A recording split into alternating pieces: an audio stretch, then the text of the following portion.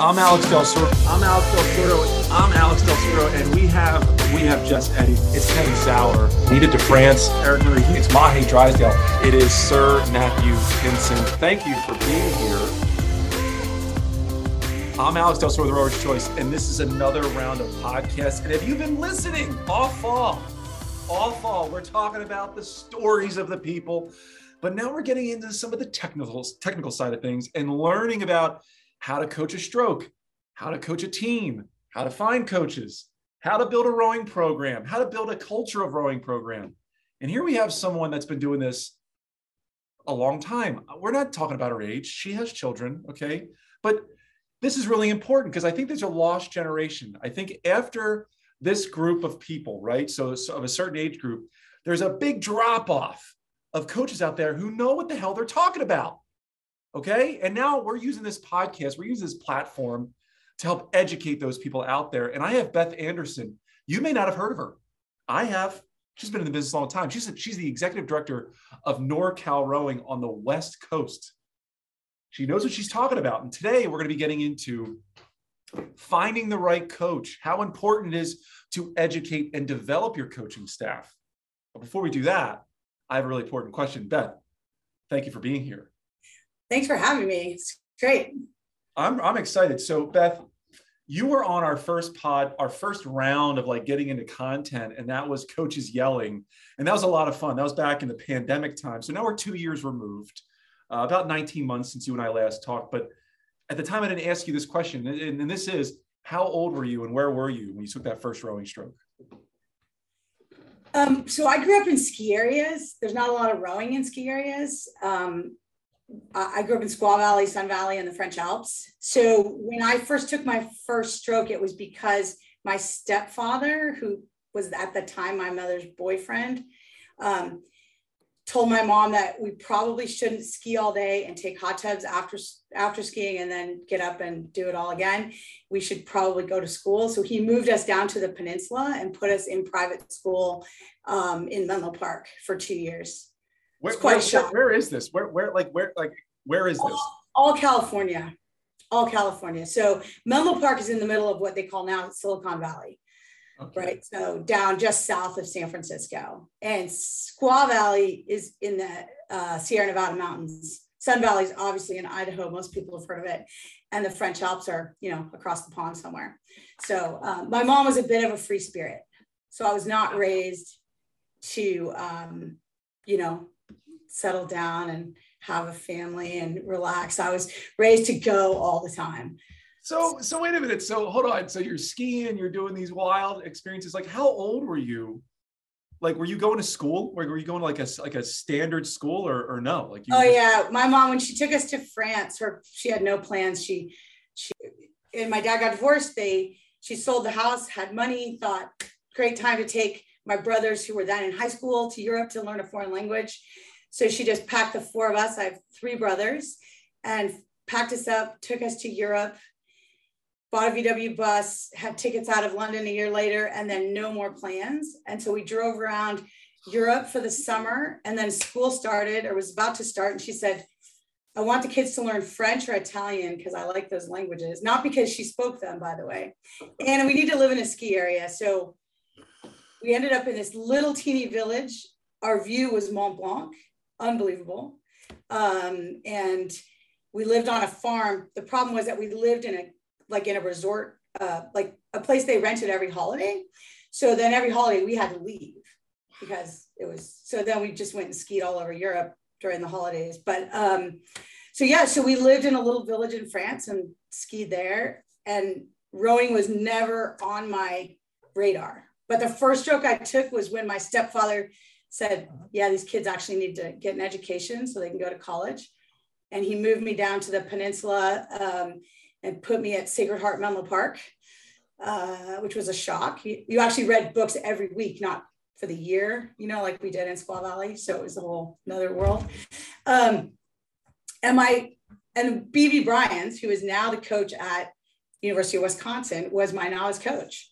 And she started a team in San Francisco, and we would drive up to Lake Merced every day and row. The team is now Pacific Rowing Club, but at the time it was a combo between Sacred Heart Mercy and Sacred Heart Menlo Park, which was San Francisco school. You know, I knew this was going to be a special interview. I had it in my gut because a name you just announced is the most downloaded, viewed podcast we've ever had. BB Bryant is the most. He's an amazing person and teacher. Oh, and I think her story she's a fabulous person. So wow. So your first experience, your first coach was BB Bryant? Yeah, and she was young. And she was awesome. That's wild. Like that is now I understand why you stayed in rowing. Like your first experience is that person. You're like, well, I'm bought in, I'm sold. Wow. Well, you know, I wasn't sold. They because I was a skier and a horseback rider, I was really strong. And I grew up in the mountains, running up mountains every day, right? Because that's what our coaches used to make us do. And they're like, come out for rowing, you'd be good at it. And I was like, I don't know. And then I got down there and the first thing we did was like a bench pull test and I like creamed everybody. And I was like, oh, I think I like this sport. This is a good sport, you know, right? So it's all in how you present it. So now what kind of success were you finding early on at the Sacred Heart, you know, Pacific Rowing? Like how much success did you have in those 2 or 3 or 4 years? Yeah. So BB had come from what was the Oakland Strokes. And so she had come over and started this program in San Francisco, but she had been at Oakland Strokes, and that was back in the U.S. Olympic Festival. I don't know if you were alive. I know. I mean, I know it. You might not have been alive for that, but back in the day, there was the U.S. Olympic Festival, and I tried out for the West 8, and so I made the bow seat of the junior 8, and so we went to Syracuse, New York. And it was the same year that like Eric Heiden, I don't know if you know Eric Heiden, but he was a speed skater who won like 5 gold medals at the 1980 Olympics. And so it was 1981 and he was there and all the other national team guys were like, hey, Eric, you should come down and try rowing. And he came out, he was obviously really good at it, except he caught a crab and then bent the entire rigger back to the boat, you know? So, but there was quite an experience to be able to spend all that time and then be able to go to the Olympic Festival, like all within 6 months of learning to row. That's wow. What you must be a fast learner because I was pretty awful. I think it was a different time. Different time, yeah, sure. Okay. So you had that. That's a wild experience. So, like, forget about high school. Like, did you carry on college and row in college at that point? Yeah. So I had been waitlisted at UCLA or maybe denied possibly. And then I contacted the coach and told him that I made this boat and somehow I got accepted at UCLA. Then I actually changed schools in July. Wow. And went to UCLA. And so I rowed for 4 years at UCLA. And what years were that? What years were you? Way back in the day, we started with wooden oars and wooden boats. 1981. So I started at 81. And I rode there through 85 or 80. Yeah, 81 to 85. Wow. And like, that's a wild time to be rowing. I mean, for women's rowing wasn't really like exploding yet. You were at the forefront of that, right? You were at the forefront of women's rowing, getting big. Was there? And we only rowed 1,000 meters. Oh, right. Yes. For the first 3 years that I rowed. So it was awesome. You know, 1,000-meter race is the way to go, man. Like, go for it. It's super fun. So who was your varsity head coach in those times at UCLA? Oh God, you're gonna make me think about that, aren't you? Yeah. It was a really nice guy, and then he left, and then I think we had 4 head coaches in 4 years. It was one of those. Wow. You know, so we had a guy from England who was, you know, he made us go pretty fast. And then we had, there were a bunch of coaches. So when did you like fall in love with the sport? You know, you have like horseback riding and skiing. Like at what point were you just really in love with it? You know, I think I really liked the camaraderie and the fact that you could work really hard and get your friends to work really hard too. And it was just, I don't know, it's just fun. And I love being on the water. I think the water has always been, I grew up near Lake Tahoe. I spent a lot of time out on the lake. So, you know, I love being on the water. Not as happy in the water, you know, because it's cold and you get wet and all that. But like on the water is a great place to be. And then what kind of success did you find, if any, at UCLA? Did you win? So actually, in 1984, we won what they called then, I think, the Collegiate Nationals in a four. We beat University of Washington in the four, which was, at that time, like beating University of Washington in anything was unbelievable. Now, granted, if you really think about it now, we were probably racing there. They probably had the varsity and then the JV, and then we were probably racing their 3V kids. But hey, still beat them. So you still won something. You won something. Now, were you good enough to attempt like a national team or Olympic team after the 80s there, 85, 86? I'm not that tall. I'm only 5'6". And so, it wasn't really probably in the cards. Maybe as a lightweight, but I was never really that amazing of nationally as an athlete. But I really did love what it took to make a boat go fast, right? Like I loved to think about how to make the boat go faster. And I think that's what drew me into coaching. So you get this college degree, your mom's a free spirit. It's probably whispering in your head, like, go ski the Alps. My mom's a free spirit. My dad worked at IBM for 50 years or 60 or 70 years or whatever it was, right? So like there was the opposing sides there. My father's like, you need to get a job. And I was like, oh, yeah. So I took a job in San Francisco selling computer software. I hated it. I was good at it, but I hated it. So this is like 1985, you're selling computer software. Yeah. It was sort of right at the beginning. It was a data collection software for companies to do trials, drug companies and car companies. So it was a data collection. It was sort of right at the beginning. I mean, it was very simple. But my boss called me in his office and he said, I was coaching for Pacific Rowing Club as a volunteer. And he said, you need to figure out your vocation and your avocation. And I said, okay, I'm giving you my 2 weeks notice. So I was doing it volunteering, by the way, so it was costing me to coach, but okay. So that was the end of my computer software. Let me get my timelines correct here, please. So you graduate in spring of 85. Well, it took me an extra semester. So actually I graduated, I think, spring of 86. I took a year and went to France and rowed in Grenoble for a semester. Well, I didn't get to do it during rowing, right?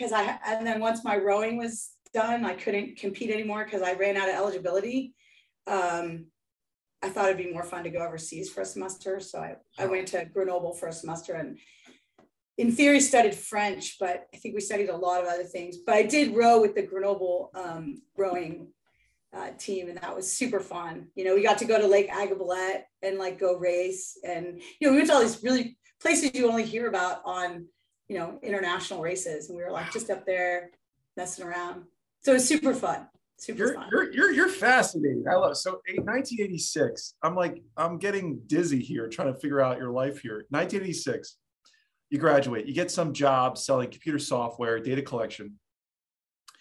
You're coaching Pacific Rowing for free, which is so funny, right? It's that's what most young coaches are doing. It's volunteer.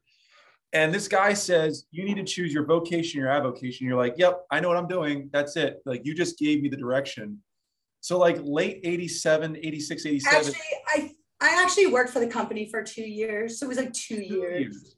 I can't say it was right away because I did actually have to pay off my car and I had to have a car. So. Of course. All right. So 1988, you have a decision to make, and that is either I'm going to coach or I'm going to do this desk job, sales job that I really don't enjoy. Yeah. You choose coaching. Now, So I did choose coaching, and then I decided I actually had to do something. So I got offered a job. I got offered to go to for Purdue University, to go to Purdue and be a coaching grad assistant. So they're like, we really want you to come coach for us. And I said, great. And they're like, we have to apply to grad school. Will you get in? And I'm like, well, I majored in rowing at UCLA. So possibly the actual acceptance without some help may not happen. So I ended up getting into their sports management program at Purdue. And I coached the varsity women there for 2 years and got my master's. Was Kevin Sauer there at the time that you were? No, Kevin was not there. He had left. No, he was already at Virginia. Wow. Yeah. Okay. Wow. But Wow. Kevin and I, someone said, I've known Kevin for so long. And I said, oh yeah, no, well, I've known Kevin since before he got married. So that's how old I am. So we're just going to go there. Wild. This is so wild. Purdue must have been really going after coaches at the time. Cause like, I've heard a lot of coaches that have made it their career have been through Purdue at one point or another. And that's fascinating to me. Well, Purdue, they did a great job. They took the rowing program, put it in the school or like the rec sports, and then rec sports supported it, but it's not through the athletic department. It's through the Department of Recreational Sports. Interesting. And so then what they did is they hired coaches, and you were a grad assistant, and you could work at the rec sports department. And so they had this whole program going where they could hire people. And actually, so I got a master's for free, and they gave me a stipend. And while I was there, because I was bored, I got my pilot's license. There's not a lot to do at Purdue, by the way, just saying. You have a pilot's license too? Well, I don't fly anymore. It's kind of an expensive hobby, but it was fun. You have a lot of expensive hobbies: horseback riding, skiing, and flying. I mean, geez Louise. Yeah. Oh, that's like, to me, that's like a bougie lifestyle. I mean, that is hilarious. The 3 most expensive things that you could do right there. Boom. So if you ask my husband, who I've been married to for a long time, he's like, so let me get this straight. Why are we paying back? You got a free degree, and you got your you got a stipend, but you have the student loan from grad school. I'm like, oh, that was so I could get my pilot's license. That's so cool. I love it. All right, so you're with the sports management side. You're doing the women's varsity. You're there for 2 years, I imagine, right? That's like a 2-year program. Like, was it then that you realized, like, I'm just going to coach for the rest of my life? Like, was it? Well, I thought about doing other things, but then I just kept pulling me back in. So I coached at Purdue at UC Davis for a couple of years. And I went there for 2 years, and then I got married, and my husband decided he wanted to go to graduate school. So we had a baby. I think when I was at Purdue, I had my first child. So I think she was 4 weeks old when we took her to Santa Barbara for a race. Wow. So, all right. So you got married in the late 80s. Were you married in the late 80s? Early 90s. Early 90s. So like, because I was at Purdue for 2 years. I got married in 92. I started coaching or I got married in 92. Baby was born 93. Now, is this guy a rower? Is your husband a rower? So actually, funny thing, if you asked him, he'd be like, I'm not a rower. But actually, we met when I was rowing. We both went to the Olympic Festival together. Now, we did not date. We did not date in 1981, but we knew each other. That's how. What was he doing? What was his Olympic sport? He was a rower at Oakland Strokes. Oh. Yeah, he rowed at Oakland Strokes in high school, and then went to the Olympic Festival. But he's 6 months younger than me, so he's a year behind me in school. So okay, yeah. All right, I'm digging this. So we're early 90s. Like, America is changing. There's a lot of changes going on in America. You're back on the West Coast, right? So you're at UC Davis. You left Purdue. You're at UC Davis, and in the back of your head, you're like, well, this is what I'm doing. I'm pursuing coaching, and I want to go that direction. At what point do you transition to like the club and high school level? Because you would think the track is college, but you're not. You'd go a different route. Yeah.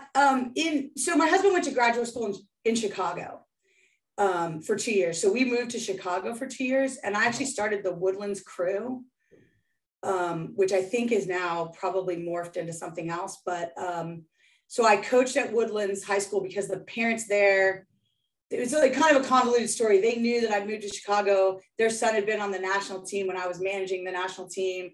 And they're like, hey, you're in Chicago. And I'm like, I got a 6-month-old. Like, I can't coach. And they're like, we'll babysit. So we rode down at Lincoln Park. And so they would just take the baby to the park, to the zoo every day. Wow. And so as some parent would babysit and I would coach. And I'm like, all right, well, I could use a break from the baby. I'm good. So, so we did that. It was super fun. That was a whole experience. And you were there for 2 years? You were there for 2 years? For 2 years, yeah. Is it common? It is common. It's common. After all these people I've interviewed, these 2 or 3 year stints, right? You like, until you find out really where you want to be, there's a lot of jumping around. I mean, you jumped around a lot in those. I did, but part of that was because my husband wanted to get a master's. He went to Northwestern and got a business degree there. So I was sort of, I was just being when the thing is, when I was pregnant, he said he wanted to apply to graduate school and he said Northwestern. In my brain, I was thinking I could live in Boston, right? And then when he actually got in, he's like, yeah, so so Chicago. I'm like, wait, Chicago? Like, wait, that was not at all in my brain. But then it was too late. I couldn't not support him. Right? I was like, oh yeah, of course. I knew Chicago. Yeah, it's great. So. Wow. So all right. So so you're in Chicago for 2 years. You have this incredible support system from parents watching your first child, right? So that's great. That had to be like, to me, that feels like high school is the way to go, right? Just stay that route, right? Stay that direction. So now you're talking mid 90s, like that you move back west, right? You move back to. Right. So my husband got offered jobs. His summer internship was with Harley Davidson, right? And he's like, so he got offered a full-time job with Harley. And I was like, okay, hold on. You want me to start in York, Pennsylvania? And then our ultimate goal is Milwaukee. That's it. That's where we're going to end up. So he's like, yeah. So anyhow, we ended up moving back out here and which to the weather's a lot better. So I was pregnant with my second child when we got here. So then I started just volunteering at Oakland Strokes a couple days a week just to sort of get out of the house. But then that morphed into taking over the varsity women, and you know how those things morph. Oh, of course. It just seemed to morph. So all right. So let's get this timeline. So now we're looking at this must be 96 to 98 is when you. So 94, I think we came back here 92, 93, 94, 95. Yeah, we came back to San Francisco in 95. Because the baby, because Kelsey was born in 96. So yeah, right. And West Coast rowing has really changed in the last 25 years. It has really changed. Yes.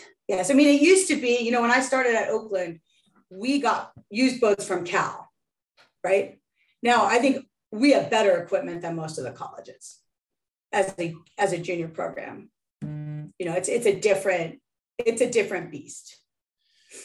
Okay. So you have 4 children. Is that correct? I have 4. Yes. You have 4 kids. So in this period of time, your husband gets his degree, his business degree, Northwestern, which is a fantastic school. You morph into this running the program at Oakland Strokes. Are all 4 kids born in that period of time when you're at Oakland? 2 or 4, but. Yeah, right. My first 2 were already born. And then my second, my son, my third, my son was born while I was volunteering. And then my youngest was, I guess 4 is a good number, child, So we were like, cool.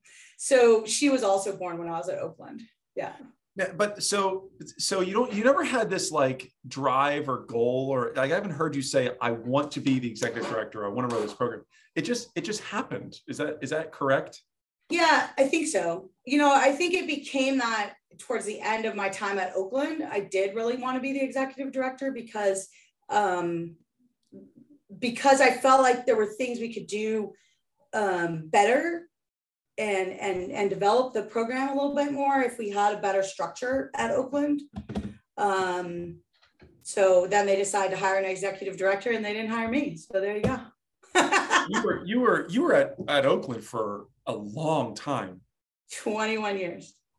That's a long time to be at one program.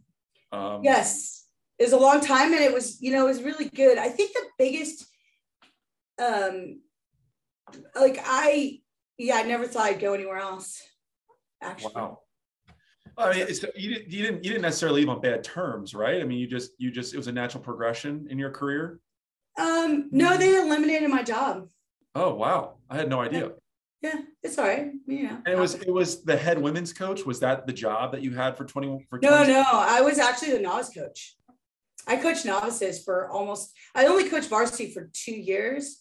And then we hired Derek, and I was like, oh, thank God. Because, I have all these little kids at home. Like, I think varsity takes a lot more. Just taking a novice program and making it great in a year is like, I can do every day. It's easy. But to actually make a varsity, those small changes are a lot more work. You know what I mean? So when Derek came in, I took over the novices, and he did a phenomenal job with the varsity, and that was awesome. So, I mean, I was really lucky. I worked with Al Acosta to start at Oakland, right? He was at Oakland. He and I I was in charge of the women. He was in charge of the men. Then he went to Stanford, and that's when Derek came in as the varsity women's coach, which was great. And then I moved to the novice women's coach, and then I stayed there the whole time. Now, so you just gave me a perfect transition to my question, but I need to know more about NorCal before we get into that. So this job pops up, right? This job in NorCal, like rowing is such a small, weird world. So it's almost like, I'm sure it was like an easy move for you and people were trying to pull you in that direction, but like when and how did you become the executive director of the program you're at now? Well, when I left Oakland, or when Oakland departed, had me leave, I actually consciously didn't want to take a job in the Bay Area, because one of the things that I can't stand is when a coach moves next door and all the kids go with them. And I just have this moral dilemma about it. I don't think it's right. Because I believe that the program's more important than the coach. So even though I would have done that, the thought was there. Instead, I took a job at Newport Beach and spent a year commuting. It just happened to be my youngest had gone to college. My husband plays a lot of jazz music in the evenings. And I'm like, hey, I could give you more time to play jazz if I commute to Newport. So I flew down every Tuesday and flew back on Saturdays most of the time. And, I got to tell you, after 27 years of marriage, everyone should date their husband or spouse for a year. Like, it's the best thing for a marriage ever. It was awesome. I was like, wow, I really like you. You're fun. I don't, you come home, you'll feel. Hold on. Pump the brakes. You flew down every week. Yeah. Like from Tuesday to Saturday every week. Yeah. I mean, if you buy your tickets in advance, it's only it's cheap. It probably cost me less. I probably pay more in gas now. Where the hell were you staying? What were you doing? Oh, well, that was where it all was good. My mom was always crazy her whole life. So she had a really good friend. She grew up in Chicago, but had a really good friend that she had met in middle school while she was going to middle school in Palm Springs, which is a long story, but we don't need to get into that. And so she happens to live literally 10-minute walk up I don't know if you've been to Newport Aquatic Center. I have. Yeah. So up the hill there, she lives at the top of that hill, not looking out at the water, but just somewhere at the top of that hill. So I literally lived with her, this 84-year-old woman. And you know what I learned about it is everyone should have a wife. Because I was like, oh, wait, I get this. This is why people want a wife. Like, I come home, my sheets have been changed, my laundry's done, dinner's ready. I'm like, this is awesome. I want to live with you forever. So anyhow, it was a great All right. So for everyone tuning in here, the number one advice right now is date your spouse. At some point in your life, date your spouse and marry a wife. Get a wife. Doesn't matter. Get a wife. Men or women, doesn't matter. Doesn't matter. Anybody. My brother's the best wife. Like he's awesome. He's everything. So this is you're a trip. This is hilarious. So what about your children? Your children were older at this point, right? When you were doing this? Yeah, my youngest had just started college. Okay, yeah, she was out. So yeah, because you wouldn't do that. You wouldn't leave your 10-year-old to do that every week. You would never do that. No, my youngest, I did start a program for summers that I used to do, and I may start back up after COVID, but I used to take kids to Europe to do language and rowing. We went to Spain every summer. Wow. And as my husband said, you don't make any money doing this. And I'm like, yeah, but I go to Europe every summer. So, yeah, exactly. And I take the youngest with me because of course I didn't have any daycare for her. So my one year I looked at her, I'm like, do you want to go to Burbank and ride horses with my friend? Or do you want to come to Europe with me? And she goes, don't take this the wrong way. I've been to Europe a lot. I'd rather go to Burbank. And I was like, I don't think anyone wants to go to Burbank, just so we're clear, you know? So, I love you got the style, man. I like this. So all right, so when did you snag this job at NorCal? Like when did that become your so that about halfway through when I was at Newport, the job sort of came available and I was like, I don't know if I don't really want that job. And then someone's like, I got a call. I think Sheila Toll, as you know, referee Sheila Toll. She's like, why are you not applying for this job? And I'm like, I don't know if I want the job. And she's like, oh, for God's sakes, of course you want the job. So I was like, oh, okay, I guess I'll apply. So I did apply, and then I was lucky and I got it. It's been phenomenal. What year was that? What year was that? Right before the pandemic, so 2019. So I started the fall of 2019. Boy, and nobody predicted what would have happened. So that sucks. I mean, your first. No, we had a lot of plans. Yeah, it was a hard first year. That's a really hard first year, but it was fun. So fall of 2019, 6 months later, you guys are shut down. You're shut down. We did, but we got back on the water pretty fast because, you know, we don't have a boathouse, right? We were pretty lucky in some ways. Like you always think, oh, we don't have a boathouse, our life sucks. But then we didn't have a boathouse, so there's no indoor. Everything was outdoor. So we could go out in small boats, and we potted the kids. You know, so kids that were already hanging out together, put them in quads, and parents could pick the boats. So it's been a hard transition coming out of COVID because it felt like the parents had a lot of say, the kids had a lot of say of what boats they were in, and now they don't. Wasn't like so many teams from California couldn't race, they couldn't compete, right? There was like more restrictions than in California than anywhere else. Correct. So really at that time, you potted them up, you were rowing, you were enjoying yourself, and like you didn't lose anybody. Did you lose a lot of kids because of that? No, we actually our program was pretty solid. We gained a lot of kids because it was one of the only sports happening. It was one of the only things to do.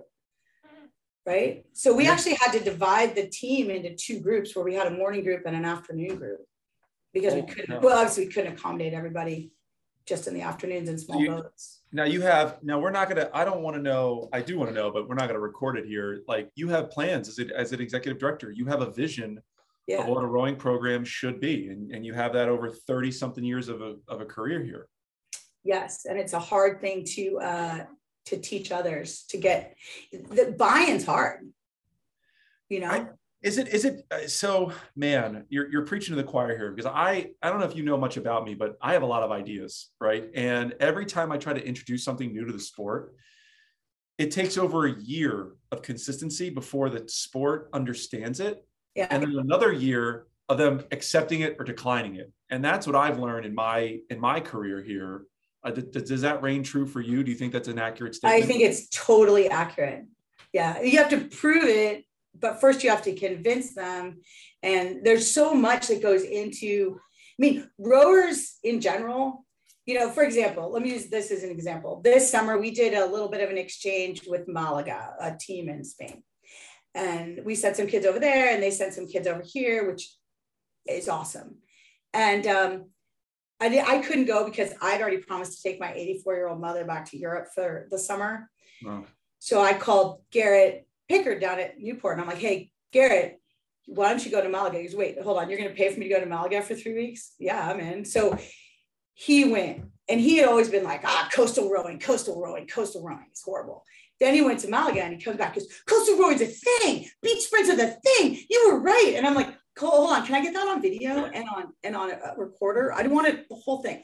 So he's like, this is so fun. I mean, we had the best time. And I'm like, yeah, like it's not just about flat water rowing. Like you can do this stuff and have a great time and still be great athletes and but make it more fun. Like, and this is why I think, like, and I don't think poorly of racing camps in the summer.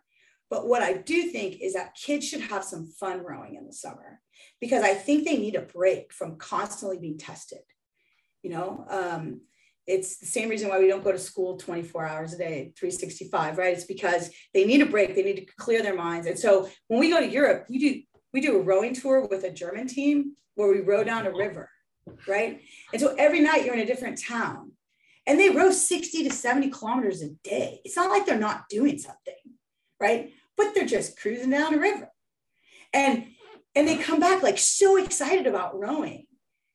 And they didn't do the competitive camp, but it doesn't mean that they didn't learn stuff and that they didn't changes and that they're not better people, you know? So I feel like there's a lot of avenues to go down. Yeah, you're getting me. Like you make me want to run through a wall, by the way. Like I'm ready to run through a wall. All right. So, this conversation really has morphed into something that I wasn't expecting. So let me ask you this. You coached college at two different places, right? So Purdue and UC Davis. You've also probably assisted hundreds of kids to get recruited, right? To go to college, hundreds. Correct. Yeah. The question, okay, so you don't necessarily have to have the competitive summer experience to try to get to college. You're building your concept, your idea is building a love for the sport forever, right? And you see a lot of burnout. So is that sort of part of your vision as an executive director, is to build the love of the sport and the enjoyment of it more so than the competitiveness?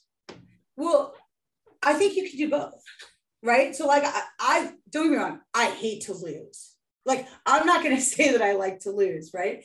But when I was a novice coach, one of the reasons why Oakland Strokes became 220 athletes was because I would have 60 novice girls that came back loving the sport. And I think that there's different levels at which kids want to compete. There's those kids that want to go win a national championship, go row for Stanford or Texas, right? They want to go in that top program. They want to be those top kids. And I think there's a place for them. And then there's those kids that are there because their best friend's there. And they still want to be there. They want to row every day and they have fun. And I still think that you can have those kids on the team and make it a good place for them without sacrificing your top end, right? Because I think you can have both. I think a lot of coaches think that, oh my God, that kid isn't committed. Like they missed practice once this month. And you're just like, well, everyone's in it for a different reason. They're not going to be in the top boat if they're missing practice. So who cares if they miss practice? If I was in the D boat and my mom said, hey, do you want to go to, Africa for 2 weeks or go to practice? I'd be like, I'm in Africa, right?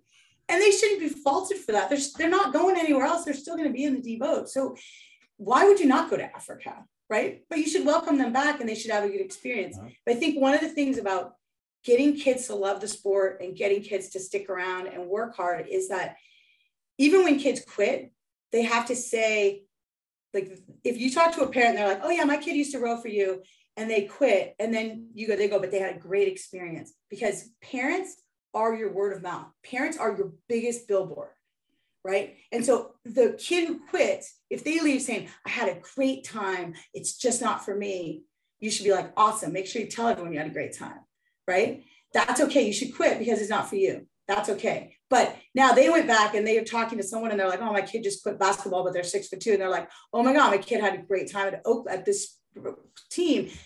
Go do it, right? Even though my kid doesn't do it, you should do it because they really liked it. And so I feel like every kid on the team needs to have a good experience.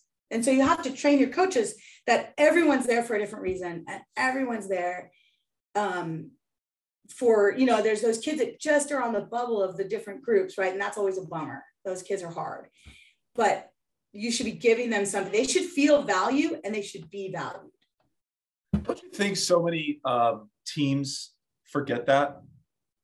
I think everyone forgets it at some point. Like I think even I, who preach it every day, forget it sometimes. So I think it's the hardest thing to remember and to do on a daily basis.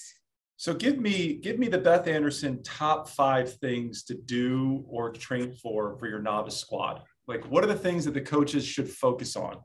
And maybe even top 3, whatever you can come up with. So for novices,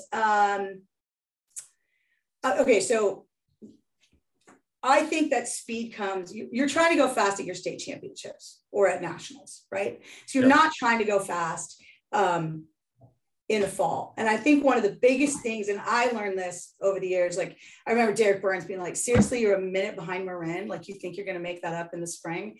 And I'm just like, yeah, but it's the fall. Like we're just learning. And, and we could come back and be right there. But I think the reason is because you have to focus on the right things. It's so hard to break a bad habit, right? It's so hard to break a bad habit that's been ingrained, but it's so easy just to do it right the first time and take your time. So one of the things I preach is do it right. Don't worry about speed or rate. You know, if we would race in the spring we did the stupid race. We did a race the end of February, like no one else in the world can do a race the end of February, right? So we do this race up here and I'd be sitting there on the side and my boat would be getting 5th or something. And I'd be like, all right, we can beat all those teams in about 5 weeks. We're good because we're at a 26 and they're at a 36. And I'm like, they have nowhere to go. Like we got all the upside, you know, we're rowing well. They're doing the right thing. They've got power per stroke. We got this. So it's seeing what you're trying to do. And it's making sure you focus on those basics because with novices and now obviously we're not talking novices as much as U15, U16. But still teaching them the right thing. Don't wait till the end to get the details because the details are what allow you to hit that top speed in the end, right? Yeah. Sure, I can go out there and row hard and row badly, and we could probably win head of the American every year, but that's not my goal. My goal is to win the state championships. So I like the patience aspect of that, and you say make it enjoyable for the athletes, and you said focus on the parents, right? Because they're your billboard. How much time as the head novice coach are you spending talking to the parents? Like how much is that actually happening? More than you'd ever want to. I think, you know, one of the things I learned coming out of the pandemic is, you know, we had a team of kids that had never been to our state championships. Like we had a handful of kids that had ever really been to a race. And so reteaching, because you race every year. And so the parents teach the other parents, but now you have no parents that know anything. And so you had to get back to basics and go, oh, right. They don't know they're responsible for this, or they don't know how we travel. They don't know we sleep 4 to a room. Like all those things that you just take for granted because you've been doing it for whatever, 30 years, you have to now teach parents. And so it was a great eye opener for me to just sort of go back to the basics and start being like, oh, I have to teach them.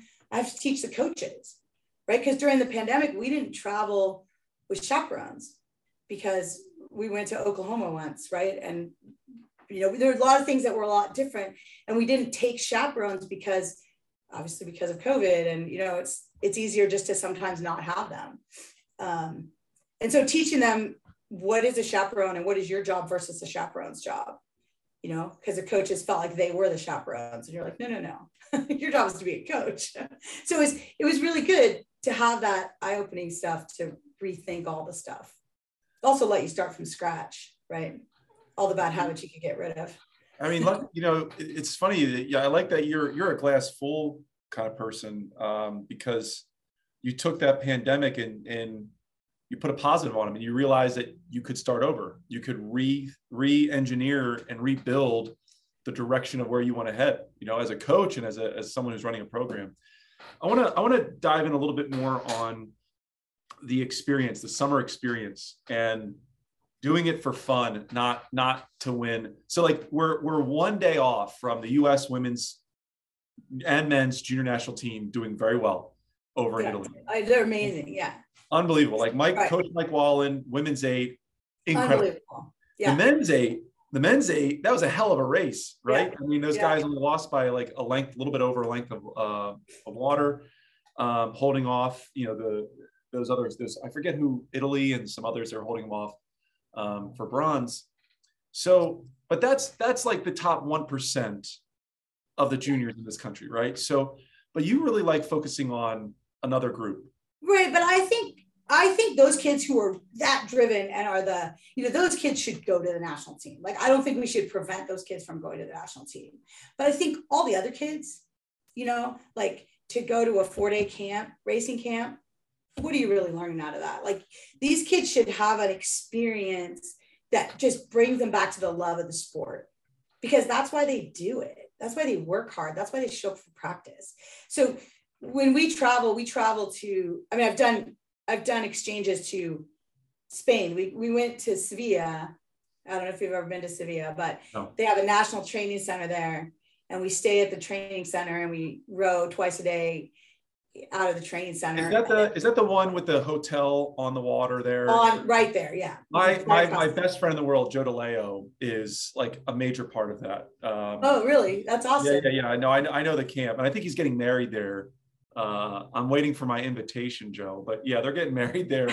I know the area. I know what you're talking about. That is gorgeous. That place is. Yeah. So we did camps there for about 4 or 5 years, and just every summer we had such a good time. And the kids would come back and be like, "That just changed." I mean, we didn't race, but we learned. We just sculled, and we just learned a lot, and then also learned Spanish. Right? We got Spanish lessons, and we went and tasted all the tapas, and we did all that kind of fun stuff, and that's fun. And then now we're doing one with Malaga, which is more of a real exchange where our rowers go to them and then their rowers come to us in the summer. So that's, I think, a better language exchange and sort of cultural exchange, because they're really living with the families and getting such a great experience. And so, I don't think that those top kids necessarily the ones that should go on the exchange. I think it's all the other kids. I think it's all those kids that it's probably, I mean, it's starting to leave my memory, because I am training and I am racing. And that when a child, high school kid, even college, gets to the last race of the summer or the spring, there's a burnout phase. And you're like, and I think I know this percent, I'm pretty close. You tell me if I'm wrong, but 80% of kids are like, I'm never doing this again. And then 2 months later, they're like, okay, I'm ready to get back. Right. And if you're one of those 80% kids that say, I don't want to do this, and you sort of do a really competitive training summer, like you might be burnt out mentally, and that next year gets hurt. It hurts. Like I did that transitioning from freshman to sophomore in college, and it was my worst year ever. And then I took time and I said, I enjoy the sport again. So I really like your take on finding something for the love of the sport. Right? Because it'll make your next year experience that much better and even that much more competitive. Yeah. And I do think that the kids, I don't even know how to say it, but I think they need a break. Doesn't mean they don't need to work out. That's not even it, right? Yeah, it's not about the working outside, but they need to just find just be happy and enjoy and not feel like they're always being, so I feel like in school, they're always being judged. They're always being judged at rowing. Like, I'm making that boat, I'm not making that boat. I did well on the erg, I didn't do well. I did a good workout, I did, I feel like these kids are always being judged in all parts of their life. And I feel like they need a break from that. And sometimes they need to just reinvent themselves. Like sometimes you see kids come back from a summer of doing nothing and suddenly they're just a whole different kid, and so it's okay to like have that time to reinvent yourself and say, this is now what I want to do. But if you never get a chance to think about it, I don't know if you ever really get to make that change, So as the person that's running, the executive director, one of my lead-in questions, we talked about what it takes to hire the right coach. Like, what are you looking for in a novice coach? Like, what are you looking, and how much time are you dedicating as the leader of the team to develop that coach? My goal every year is to develop the coaches. I would doubt my success in that at this point, but I do believe that my intentions are good on it, and I'm trying and still continuing to try. Because I think everyone has a different style of coaching. I think some styles, like everybody just has to develop their own style, but that doesn't mean that we can't make them better, more efficient technical coaches, more efficient at how to find speed, more efficient at getting on and off the water. Like, I think there's so much to do with coaching that maybe isn't just about the actual teaching, but I do think that teaching is the most important part. Like, you have to have coaches that want to be teachers and teach what we're trying to, like, there's one thing I can't stand, and I can't stand when a coach gets off the water and says, that kid just doesn't get it. I'm like, well, you didn't teach him, right? So like, that kid didn't get it because you didn't teach him right. So if that kid didn't get it, you should be taking that kid to the erg or standing and talking to them, looking at video. Like, you should be helping them, not discounting them, right? So I believe every kid should have that attention by every coach, right? They should be valued, whether it doesn't matter what boat you're in, right? A coach should care if you're progressing, and if you care if they're progressing, the kid starts caring if they progress, and so I think it goes, I love seeing those kids who you were like, look, you rowed beautifully. You are so weak, if you just went and lifted weights all summer, you'd come back rocking it. And they take that and they go and they join some gym and take a class all summer, and they come back and they're just like, holy crap, you are like rocking it. Right. So that's like what you want. You want those kids to be like, I'm going to go like make this change, So I do think that teaching the coaches, like the most important thing you can teach a coach is to find value in the rowers and make them feel valued. If you teach them nothing else, I think that's what allows you to maintain athletes on your team. I'm a big believer in every kid needs a champion, and I don't think that these kids get them enough at home, or they get them enough at that anywhere. And when I was coaching, I was like their biggest cheerleader, like on the planet. I didn't care how good they were. I was always applauding and energizing. I have 3 kids myself, and when you just give them even an ounce of attention, you see, I'm like getting chills thinking like that. You see a completely different person. And I know you're right, man. It's so funny. I think about all the coaches that I've crossed paths with and know, and the ones that are best that I've ever had were the ones that were my cheerleader, my champion, they believed in me no matter what. And they found something that I loved and believed in me. And it's in today's world, it's really hard to find people like that to coach these young athletes. I think Al Acosta said it the best, when he was coaching with me, he had these boys, and I'm like, so you, I don't know, we were talking about results, and he goes, yeah, they beat us, but he goes, if we just get a little faster every day, just a little bit, then we're going to catch them. Right. So like, it was not, we got to get faster. It wasn't like this great, and I love the way Al Acosta is. I don't know if you know Al much, but he's the Cal women's coach, and he's just this calm, doesn't really get riled, but is a champion for his rowers and teaches the kids, and is, just everyone who rows for him, top boat, bottom boat, loves him. And, to me, that's it. Beth Anderson, I have had so much fun talking to you today. I learned a great deal from you, and your story is like, I take a lot of notes, and your story is one that I probably will never forget. I think you're a trip. Now, what's last thing here? What's on the horizon for NorCal Crew? Like, what are you hoping for to achieve, or what are some of your goals for that program over the next couple of years? I mean, we did pretty well this year. Like, we won the U15 men's Cox Quad at Youth Nationals, which, I don't know if you've seen U15 boys, like their unis like hang on them, and their little legs are poking out. And you're like, oh yeah, you fill those things out. So they're adorable. And the U16 boys won the 8, which was great. And so I think our goal is to sort of develop, push from the bottom and try to develop everybody as we go up. We qualified 6 boats to go back there, and we took 6, and everybody, I think everybody made the semis or better, which is huge, right? So, so we're just trying to make small changes and make it good, make it fun, So there's a lot of changes. There's a lot of things happening, and the waterway we row on, we have Stanford, we have Redwood Scullers, we have a bunch of masters rowers. It can be like Interstate 880 at low tide, because we also have a 10-foot tide range. So you go from water to no water, to water to no water, which keeps things entertaining. But I think our goal is just to develop, get a little faster, and make it so that you just want to be consistently in the mix, right? You're not always going to win, but the goal is to be in the mix. You can't win if you're not in the mix. Man, well, you know what? I've done 103 of these, and I've not had a lot of people that make me want to run through a wall.